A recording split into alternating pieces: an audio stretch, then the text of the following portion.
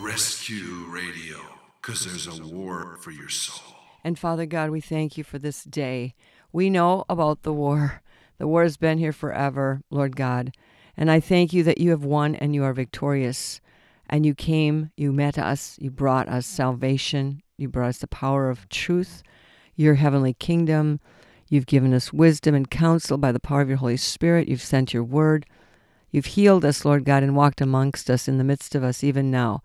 And so I pray that each one who's listening today would be comforted in your goodness, in your peace, in your presence, in knowing that they're loved, in knowing that they are ready to meet you, Father, whenever that might be. And I thank you, Jesus, for giving us in the meantime power over all the power of the enemy, that nothing shall by any means hurt us. We give you praise and thank you for every good thing that you've given us, that you are a good God and you are good all the time.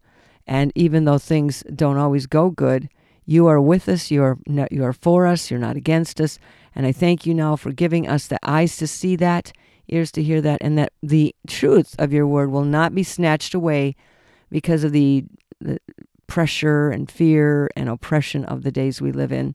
We thank you, Lord God, that we live in these days. We thank you and pray that those who are being called home would be ready to go. We thank you, Father, that those who are called to live would be ready to preach. We thank you and to share the gospel. We thank you, Jesus, that you're coming again. We bind the powers of darkness. We see how they're just throwing fits everywhere. And we thank you that you gave us power over all the power of the enemy. Now give us wisdom and divine protection. And may the shields of God be up around all of us, that the vibrations, frequencies, and destructions of Satan cannot attack us because of your protection. We give you praise that we're here and you're faithful to keep us here. In Jesus' name, amen.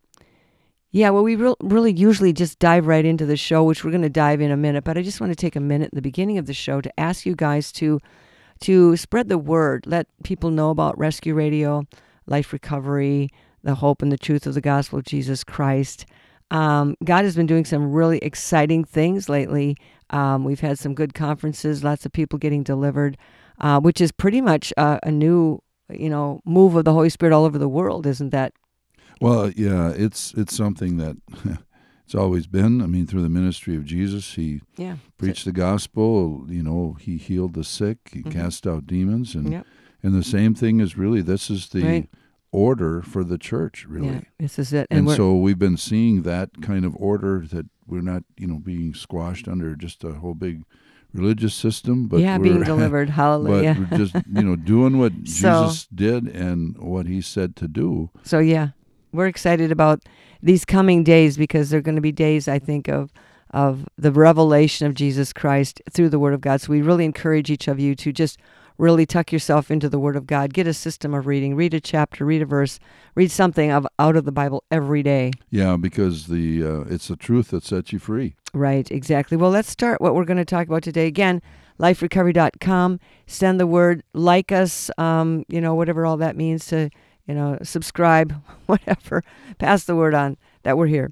All right, so today we're going to be talking about, we're actually been talking about for the last month of March, the kind of the sufferings of Jesus, the theme of suffering and that topic.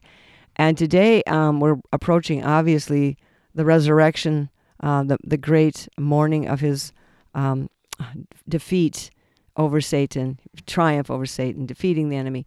And so today we're going to be talking about the triumphal entry and what that means. Yeah, and what's known as Holy Week, there is so much. A lot of people don't realize. Sometimes we think, okay, well, there's Holy Week, there's the triumphal entry, there's Palm Sunday, there's Good Friday, and then there's the Resurrection Day. And a lot of people don't realize how much teaching and ministry that Jesus was doing all during that week. It's just rich. I mean, it's just some of the most significant things that he ever said and did were done during Holy Week, right there, just days before the crucifixion. Yes. So we look at the triumphal entry today, starting there. We're reading from Matthew chapter 21, and excuse me, and beginning with verse 1. Now when they drew near to Jerusalem, he and his disciples, they came to Bethphage at the Mount of Olives. Then Jesus sent 2 disciples, saying to them, Go into the village opposite you, and immediately you will find a donkey tied and a colt with her. Loose them and bring them to me. And if anyone says anything to you, you shall say, The Lord has need of them, and immediately he will send them. All this was done that it might be fulfilled, which was spoken by the prophet, which is Zechariah. And he quotes here from Zechariah 9:9. Tell the daughter of Zion, Behold, your king is coming to you, lowly and sitting on a donkey, a colt, a foal of the donkey. So the disciples went and did what Jesus commanded them. And so basically, Jesus was fulfilling this prophecy then from Zechariah to get the donkey. It's time to get the donkey. So there was something, this seems really kind of odd and out of character, but it's very specific and significant because there's a reason for it. However, as you're reading, why would Jesus ride into Jerusalem? He had just, by the way, come from Jericho. And there, it was very interesting in the passage right before 21 of Matthew, how the 2 blind men saw, they recognized Jesus as the Son of David. So that recognition of Jesus as the Son of David was kind of spreading through the land. Mm-hmm. They were starting to see it. And when they recognized, we recognize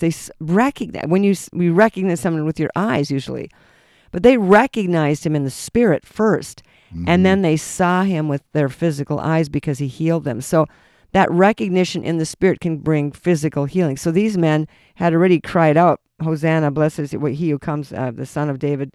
And so this was kind of a mounting, thing that was happening. So this was at the beginning of the week, wasn't it? Yeah. So, okay. Yeah, So they get the donkey, and they come down with the preparations, and they're coming into Jerusalem, riding in. I think it's on a Sunday. I'm not sure it was a Sunday or I don't know what day it was that was on, but it couldn't have probably been the Sabbath because they wouldn't been able to do all this stuff on the Sabbath. Very likely it was, the day after the Sabbath. Yeah. So he's coming on a donkey, and we think of, we usually think of a king. So he's, Israel was looking for a king. Right. And they were looking for a powerful warrior. Right. That a redeemer, would come, that a would military. redeem her. Yep. They're sick of being occupied by the Romans. Yeah. They want this oppressive Roman control torn off their backs. Yeah. And so they're thinking that this could be the one, even though they were seeing the different miracles and that Jesus had done, but there was not really an indication that he was going to take over rulership. Knock out the Romans at this particular time. Well, some of his disciples actually had wanted that, I think. Peter. Simon the Zealot. Yep. And he was a revolutionary, and his philosophy was the only good Roman is a dead Roman. Well, that's what we think. He was a revolutionary. He was a zealot. He was a zealot. Yeah. But the thing is, so you've got this combination of people who have lots of mixed anticipations of who this is. Jesus had just healed Lazarus like maybe 10, 11 days before that. Now he's back in town. The excitement is mounting. This is right before the Passover. This is people would come into town 6 days before the big feast, so they could hang out with their friends and relatives and party and be excited and rejoice over a moment here and there when their lives were pretty dull and difficult otherwise. So they were in town. They were already in an excited mood, and the multitudes, as he mounted that donkey, began to ride through the streets, fulfilling the prophecy. What it really was is the first coming of Jesus. He's talking here, he's showing them Jesus was coming this first time peacefully. He was coming to bring present the kingdom, the revelation of the kingdom of God. Right, because back in those days, if a king was riding into a particular city on a donkey, he was coming in peace. He was not coming to destroy them. He's not coming as a big warrior. He was coming in peace. And so this is Yeah. His entry is that he's coming as a peaceful. But the interesting thing king. is he's coming as a peaceful king, but they usually came riding after the victory, after a war. And his war was about to in about 3 or 4 days, his war was to be had on the cross. But he knew it was already won. Yeah, and people. He's coming to bring peace because he is actually the Prince of Peace, even though he is a mighty warrior. And that there's two aspects of Jesus. He's the Prince of Peace, and he's the mighty warrior of heaven and earth. So they were gathering around, and people were excited, and they began to respond by shouting and praising and singing. And you mentioned about Lazarus, and in John chapter 12, verse 12. The next day, a great multitude that had come to the feast, that would be for the feast of Passover, when they heard that Jesus was coming to Jerusalem, they took branches of palm trees and went out to meet him and cried out, saying, Hosanna. Hosanna means, Lord, save. He says, blessed is he who comes in the name of the Lord, the King of Israel. So some people were recognizing him as king, and Jesus, when he had found a young donkey, sat on it, and as it is written, like we read before, fear not, daughter of Zion, behold, your king is coming.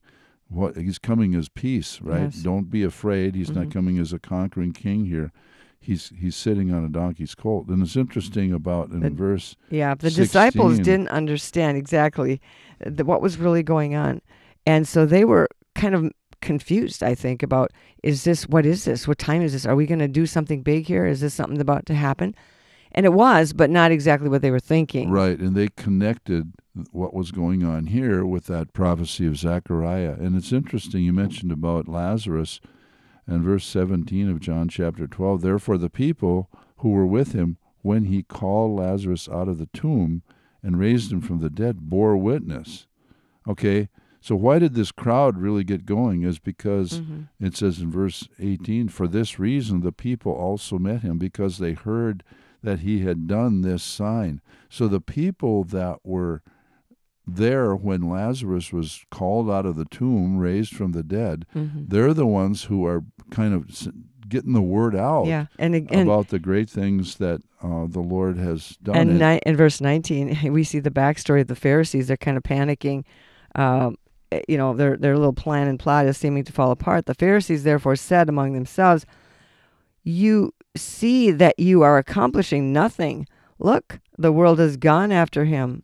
They said, we're losing our influence. Yeah, we're losing our grip. power. Yeah. We're losing our grip. They're all going after Jesus, and that was what was the big pressure, strife, conflict right there with that marching through the streets with the palm branches and the clothing and the clothing on the backs of the donkey and on the road. Right. That the people are worshiping him, excited for him, and the Pharisees are losing their hold on him. That's why I think they really put the pressure on to move this thing along more quickly.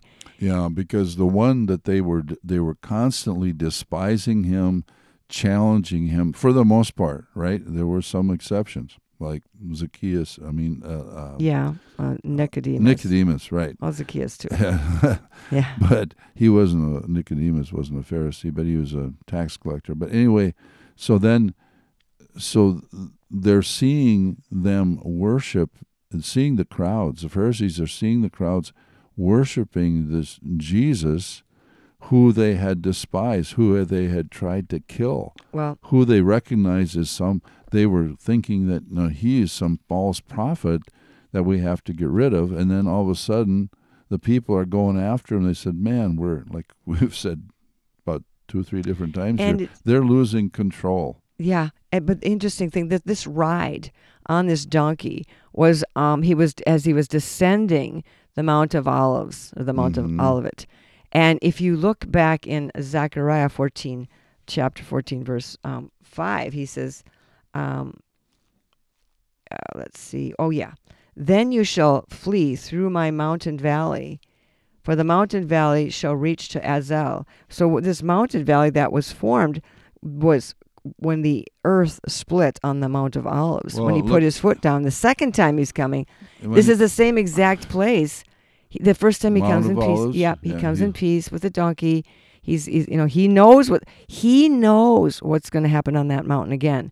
They don't see it. They don't get it at all. Nobody could ever predict it except for Zechariah if they knew that. Well, they knew that the disciples finally connected. Was it after the resurrection? They said they connected that, this was a fulfillment of Zechariah 9:9, and we were like there and right a part of it. But then, in the Mount of Olives, so he's just coming down on a little donkey So this there, is right? And it says when he returns, it says, verse 3. Verse 3 of Then Zechariah. the Lord will go forth and fight against the nation. So his second coming at the same place, he shall fight in the day of battle, and in that day his feet shall stand on the Mount of Olives, which faces Jerusalem on the east. And the Mount of Olives shall be split in two from east to west, making a very large valley. Half of the mountain shall move towards the north, and half shall move towards the south. And this actually then becomes the place of his second return, where he's coming this time with his feet touching that mountain and splitting it open. So Jesus is riding the donkey, hearing the praises. They're kind of recognizing he's the son of David. They're still all excited. They've got their emotion going, their praise going, worship going, children's crying out. And the rocks even are having a hard time being quiet. He said, and the Pharisees says, tell your disciples to shut up. Yeah. And Jesus said, well, if they shut up, the rocks would even cry out. Yeah. So this was a very powerful moment that was hidden from the people. And then we see in I think it's Luke, where he goes on after the triumphal entry. It says, and then verse 37 of chapter 19, Luke. And as he went, they spread their clothing on the road. Then, as he was now drawing near to the descent of the Mount of Olives, the whole multitude of disciples began to rejoice and praise God with a loud voice for all the mighty works that they had seen, saying, Blessed is the King who comes in the name of the Lord, peace in heaven and glory in the highest. Now, that's the same thing the angels kind of said, but they said peace on earth, glory to God. And some of the Pharisees called to him from the crowd, and he, like you just said, tell them to be quiet. And he answered, if I tell these to be quiet, the stones would immediately cry out. Now he was near to the city, and he wept over it. So when he came to all the end of this, concluding this, he sat at the top of the mountain, looked over Jerusalem, and said, verse 42, if you had known, see, they don't know, if you had known, even you, especially in this your day, the things which make for your peace, but now they are hidden from your eyes. So they were hidden. They couldn't know what they couldn't know. For the days will come upon you when your enemies will build an embankment around you and surround you and close you in on every side and level you and your children within you to the ground, and they will not leave you one stone above another, because you did not know the time of your visitation. So this was going to happen about 30 or 40 years later? Well, yeah, about 40 years later. And the valley, 70 A.D. Was when the Romans came in and just destroyed Jerusalem. And this is about 33 A.D., so 40 years later. Yeah, so it's interesting that, so you've got all this. Well, going back just one second. The Mount of Olives that was split became the valley passageway that the people from Jerusalem 40 years later were going to have to use to flee. That's where he's talking about in the first part of his Matthew 24 discourse, where when you see the army surrounding Jerusalem, flee, don't go back, don't get a coat, don't do anything. He's actually, he's prophesying this is going to happen, and that's why he wept, because they had no idea what was about to happen to them. So, but the splitting of the mountain is not going to happen. It didn't happen in 70 A.D. That happened. That's going to happen yet, right? Well, so I believe another time they're going to have a passageway that they're going to need to escape Jerusalem the second time around. Yeah, well, there was an escape first time. Yeah, the first time he just said, don't go back into the city. Right. Now, this is going to be when he returns. Final, this is going to be a... So this is huge, people. We're moving right into this time. We don't know if it's going to be 20 years, 20 minutes, but it's moving right in that direction. Well, you think of Jesus, he's receiving all these accolades, and he's recognizing too, no doubt, that in just a few days, they're crying now, Hosanna, here's the Son of David, blessed is he who has come in the name of the Lord. and then in just a few days, Literally about 3. the crowds will be crying out, "Crucify him! Crucify him!" However, I don't believe it's the same crowd. It's probably a different crowd, but it's nonetheless a crowd. So the tables are turning very quickly from praise to prosecution. Well, yeah. So there can be some. I think there can be some in the crowd that maybe there were empty praises. They were just getting swept along with the excitement, and maybe we're crying, "Crucify him! Crucify him!" later on. But so Jesus is recognizing, though, when he comes down here, he's weeping over the city, because he sees he sees he's not just all caught up in the excitement of the crowd saying or Hosanna, being swept Hosanna. away. He's seeing through this. He says, "Listen, he sees through it. There's dark days coming." He's weeping over the city. Because, he's seeing. He said, "You have what I said. The enemies are coming." He said, "You didn't realize the time and the opportunity you had, and overall as a city." What did John say in John chapter 1? He was despised. He came to his own, and his own received him not. And Isaiah says in Isaiah 53, he was despised and rejected of men. And so, yes, some received him. Thank God for those who received him, but most actually rejected him. Well, kind of the wrap-up of Matthew in the whole end of the procession before the weeping, and when he had come into Jerusalem, all the city was moved, saying, "Who is this?" So the multitude of the people said, some said, "Well, this is Jesus, the prophet of Nazareth." I mean, they really yet did not know who he was, I don't believe, because he had only just gently alluded to or slightly revealed himself. And yet some had gotten the revelation through, like Peter, "You're the Son of God," and the various ones, "You're the Son of David." They were starting to get that revelation, but it wasn't, I don't think, among the masses. It wasn't a moment where everyone was seeing it or understanding it. So we still have, who is this? Who is this? Who is this? Who is this? We don't know who this is. Who is this guy? And this is the same question today. People say, "Oh, who is Jesus? Who is he really?" And I've gone through this many different times over in John chapter 8 and 9. There's all these different opinions. There's probably about 20 or 25 different opinions of Jesus. And most all of them were wrong. Right. And there's still today, there's, opinions about Jesus Christ, but we don't need opinions. We need who is he?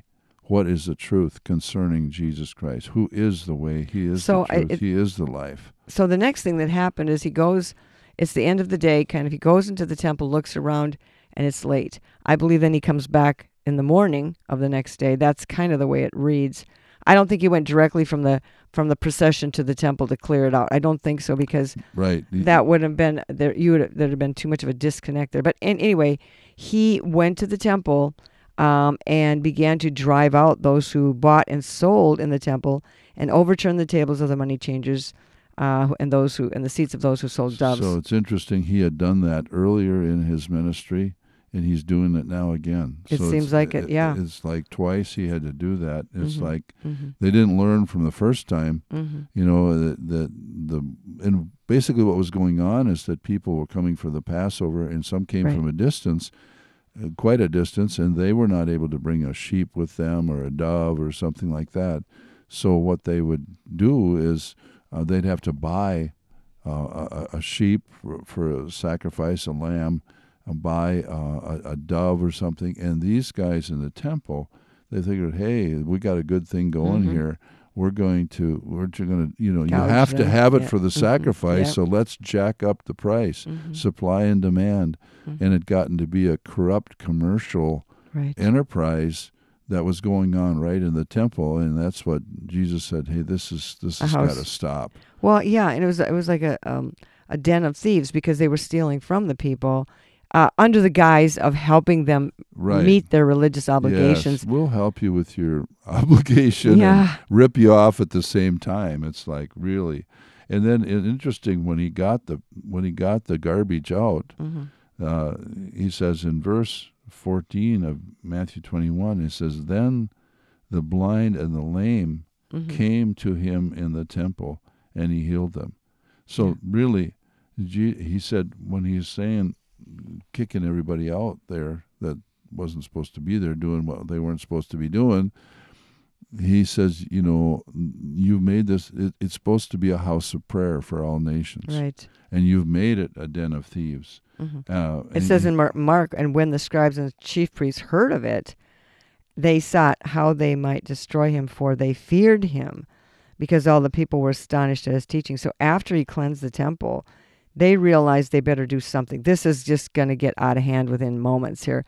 And that's why I think they, again, ramped up their intense persecution and decided to go after him immediately.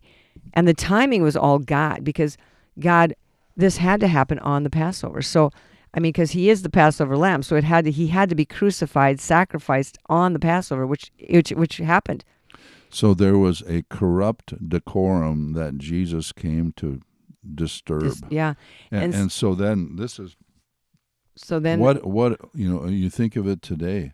What are we supposed to be doing? Are we just going to have a bunch of empty rituals and corrupt rituals, or is the temple of God the place of God? No, we're the temple of the living God right now. Right. And if there's stuff in us, yes, he wants to kick out the stuff that's bad in us and put in the good stuff in there. And same way too in our churches. They are to be places where the blind and the lame can come to Jesus and be healed. The people that can't see and the people that can't walk are to be set free by the power of Jesus. And so yes, and so at this point, then we see there's an intensification of the confusion, the controversy, the correcting, the conflict between the Pharisees, and they're beginning to ask him, "Who are you?" And they said, "By what authority do you do these things?" In Luke 20, who gave you permission to do all this stuff? So you see that they're becoming very belligerent. And he says, "Well, you tell me, the baptism of John, where was it from, heaven or from men?" And they reason, say, "Well, we can't answer that because he's going to, we're going to get in trouble whichever way we go." So then he says, "Well, then I can't answer you either." Earlier on, he had told them that his authority came because he knew where he was from. I think that's in the Gospel of John. But so we're seeing now Jesus is proceeding to the table, the Last Supper. That is where he eats the Passover. It was permitted that you could do it on the eve for those who couldn't do it on the day. But the eve is the day, because the day started at evening. So he actually ate the Passover on the very, very early part of that day, which was the evening. And so that's what we call the Last Supper. And at that point in time, he does a whole bunch more teaching. If you look in, I think this is the Gospel of John, where he just goes on and on and on. We have, chapter 13, 14. Well, it starts with 13 because he washes their feet right there. So it has to start there because that's what he did at the Last Supper. So everything after chapter 13 is about what he talked about. We've got John 14, 15. Right. Don't let your heart be troubled, and I am the vine. All of those teachings came at that supper. And when he actually instituted the table of remembrance with the bread and the wine, body and blood. So he did a ton of stuff just minutes actually before he was arrested. Then he went into the Garden of Gethsemane. Mm-hmm. So we see this as a very intense, action-packed week that begins with the triumphal entry but ends with the crucifixion. So Jesus was the Passover lamb. He celebrated the Passover with his disciples, then he became the Passover. And so everything with God is very orchestrated. Everything is very precision and precise as to where it's going to happen. The timing is impeccable. Even, the remarkable thing that it's been discovered that Mount Calvary, where Jesus was crucified, which we call Calvary, was also known as Mount Moriah. Mount Moriah is the exact place where God led Abraham to sacrifice Isaac. And the reason God did that was not because God is weird, crazy, and was going insane that day, but was because he wanted Abraham to see and feel what he, as the father, was going to have to go through when he had to literally go through with the deal and sacrifice his own son. He called Abraham his friend. So in the beginning, God showed the man, Abraham, who he chose out of all the heathen, pagan people of the world. chose him to be the father of his nation, his country, his people, the Jews, the chosen people, that he showed Abraham the sacrifice in a pictorial kind of reenactment, role-playing, whatever, before. He's the first guy that saw this, so it all connects. He saw it. He went through it himself. God stopped him with the hand of mercy from actually killing Isaac. God had no intention of having him kill Isaac. It was only for the purposes of Abraham learning what this would mean. But it was also a very symbolic. Everything in the Old Testament is repeated in the New Testament as fulfilled in the New Testament, including this Passover. It's like the old saying is that the Old Testament is the New Testament concealed. The New Testament is the Old Testament revealed. So let's, we're looking now at the time where Jesus is returning. Okay, we talked about the Mount of Olives. He goes down. Yeah. We went down there on a donkey as a sign of peace. The king coming in peace. But the next time he comes, he's going to come as a king, the king a of warrior, kings, the and king Lord of was. kings. Let me read from Revelation chapter 19, beginning with verse 11 through verse 16. Then I saw heaven opened, and behold, a white horse, not a donkey, a white horse. And he who sat on him was called Faithful and True, and in righteousness he judges and makes war. His eyes were like a flame of fire, and on his head were many crowns. He had a name written that no one knew except himself. He was clothed with a robe dipped in blood, and his name is called the Word of God. Now, stop for just a second. That robe dipped in blood, that is his credentials to be the King of Kings and the Lord of Lords, because his life, he shed his blood. Now the robe is dipped in that very blood that he shed, and that gives him every authority. The authority. That's the banner. That's the champion belt, if you will. That is the reason he can ride on that horse, because of that blood on that robe. He did it. He finished it. He paid the price. Verse 14, and the armies in heaven, clothed with fine linen, white and clean, followed him on white horses. Now out of his mouth goes a sharp sword, that with it he should strike the nations. And he himself will rule them with a rod of iron. He himself treads the winepress of the fierceness and wrath of Almighty God. And he has on his robe and on his thigh a name written, King of Kings and Lord of Lords. This is how he is returning. Yes, he came in peace as the Prince of Peace, but now he's coming back as a warrior. He's not coming necessarily being, he's not coming at our invitation. He's coming as his revelation of who he really is. And it's not. And we are to pray at the end of Revelation. John says, even so come, Lord Jesus. And that's what we're praying now. We're looking for a Savior, a deliverer, and he has come. He's with us now. He's in us now, and he is coming. It's just amazing. Just amazing. It is not too late for you. If you can hear this message, it is time. It's not too late, but it is time for you to make that decision to know who he is in your own life, because there is no way. Look at it. If you have a little common sense left, or you have any eyes to see anything that's going on out there in the world, who's running it, where they're trying to drive it to destroy your life, your everything that we thought we had in little peaceful habitations and whatnot, the only thing that will save us now is absolutely the return of Jesus Christ. He's the only one who can fix this mess. And so I wouldn't discourage anybody from looking for a possible momentary reprieve, but ultimately, whether we get a momentary reprieve politically, whatever, the world is being reaped. It is being reaped by the destroyer who wants to destroy the harvest before Jesus can have it. You and I are called to go into the harvest field to reap the souls, encourage the people. Your only salvation is in the name of the Lord. It's not in medical science. It's not in the medical community. It's not in some great new philosophy or idea or health diet. It is only in Jesus Christ. And so, Father God, we thank you now that this is true and it cannot be stopped. Nothing can stop your return. Nothing can stop what you promised, the prophecies, the words. Nothing has been able to stop it all of these many hundreds and thousands of years, and nothing can stop it.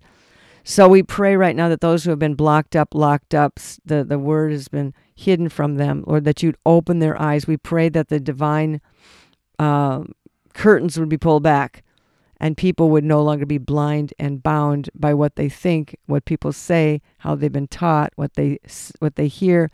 We will not be deceived. Let us not be deceived by the urgency of the hour.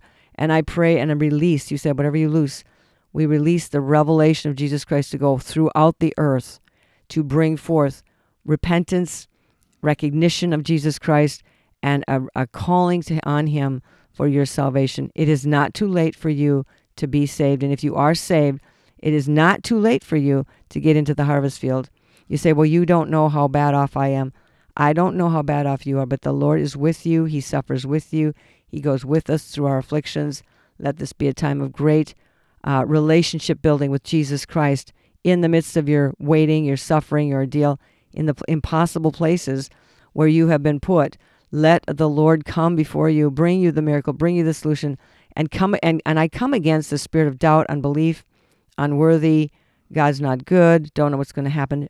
Father God, we loose the Holy Spirit to move mightily in the earth and mightily among this nation, and mightily among our families, mightily so that people will no longer be divided, half-hearted, not seeing what's going on. And Lord, help us to recognize and worship you as the one and only true King of Kings, yes, and Lord of Lords. Praise you, Jesus. And we say, Lord God, work in power, release your power in the earth to set yes, people free, to bring people into peace and joy and liberty in the Spirit of God. And Lord, help us to, Lord, always look for your return. But as we're looking for your return, we're busy occupying. You said, carry on business, do business till I come. Lord, I pray that, Lord, that you work through every one of us to preach the gospel of the kingdom, to love one set another, captives free, yeah, to cast out demons, to heal the sick, raise the dead. go about our Father's business. Yes, Lord God. Jesus. Let us be occupying, busy, yes, doing what you're in wanting your us to do. spirit, Yeah. not according to just some superficial works, but being led and empowered by your Spirit, Father God, that people everywhere will recognize that you are the true King of Kings. You are the true Lord of Lords. yes. Thank you, Lord. And check us out at liferecovery.com. Today we're featuring our new, I think it's almost out there. Hot off the press. Hot off the press. I'm not even sure it's up on the website yet. Go check it out. Dealing with other people's demons. Watch for it. Yeah. We had a conference just this weekend, dealing with other people's demons. It was a powerful, powerful conference. Yeah, but you don't want to miss it. You can get. You don't have to have missed it. You can take this You can as get your the teaching option. of it there. What's the Dealing name of with it? other people's demons. Yeah, very important, yeah. very significant. Okay. God bless you. God Have bless a great you all. day. I have an emergency. What is your location?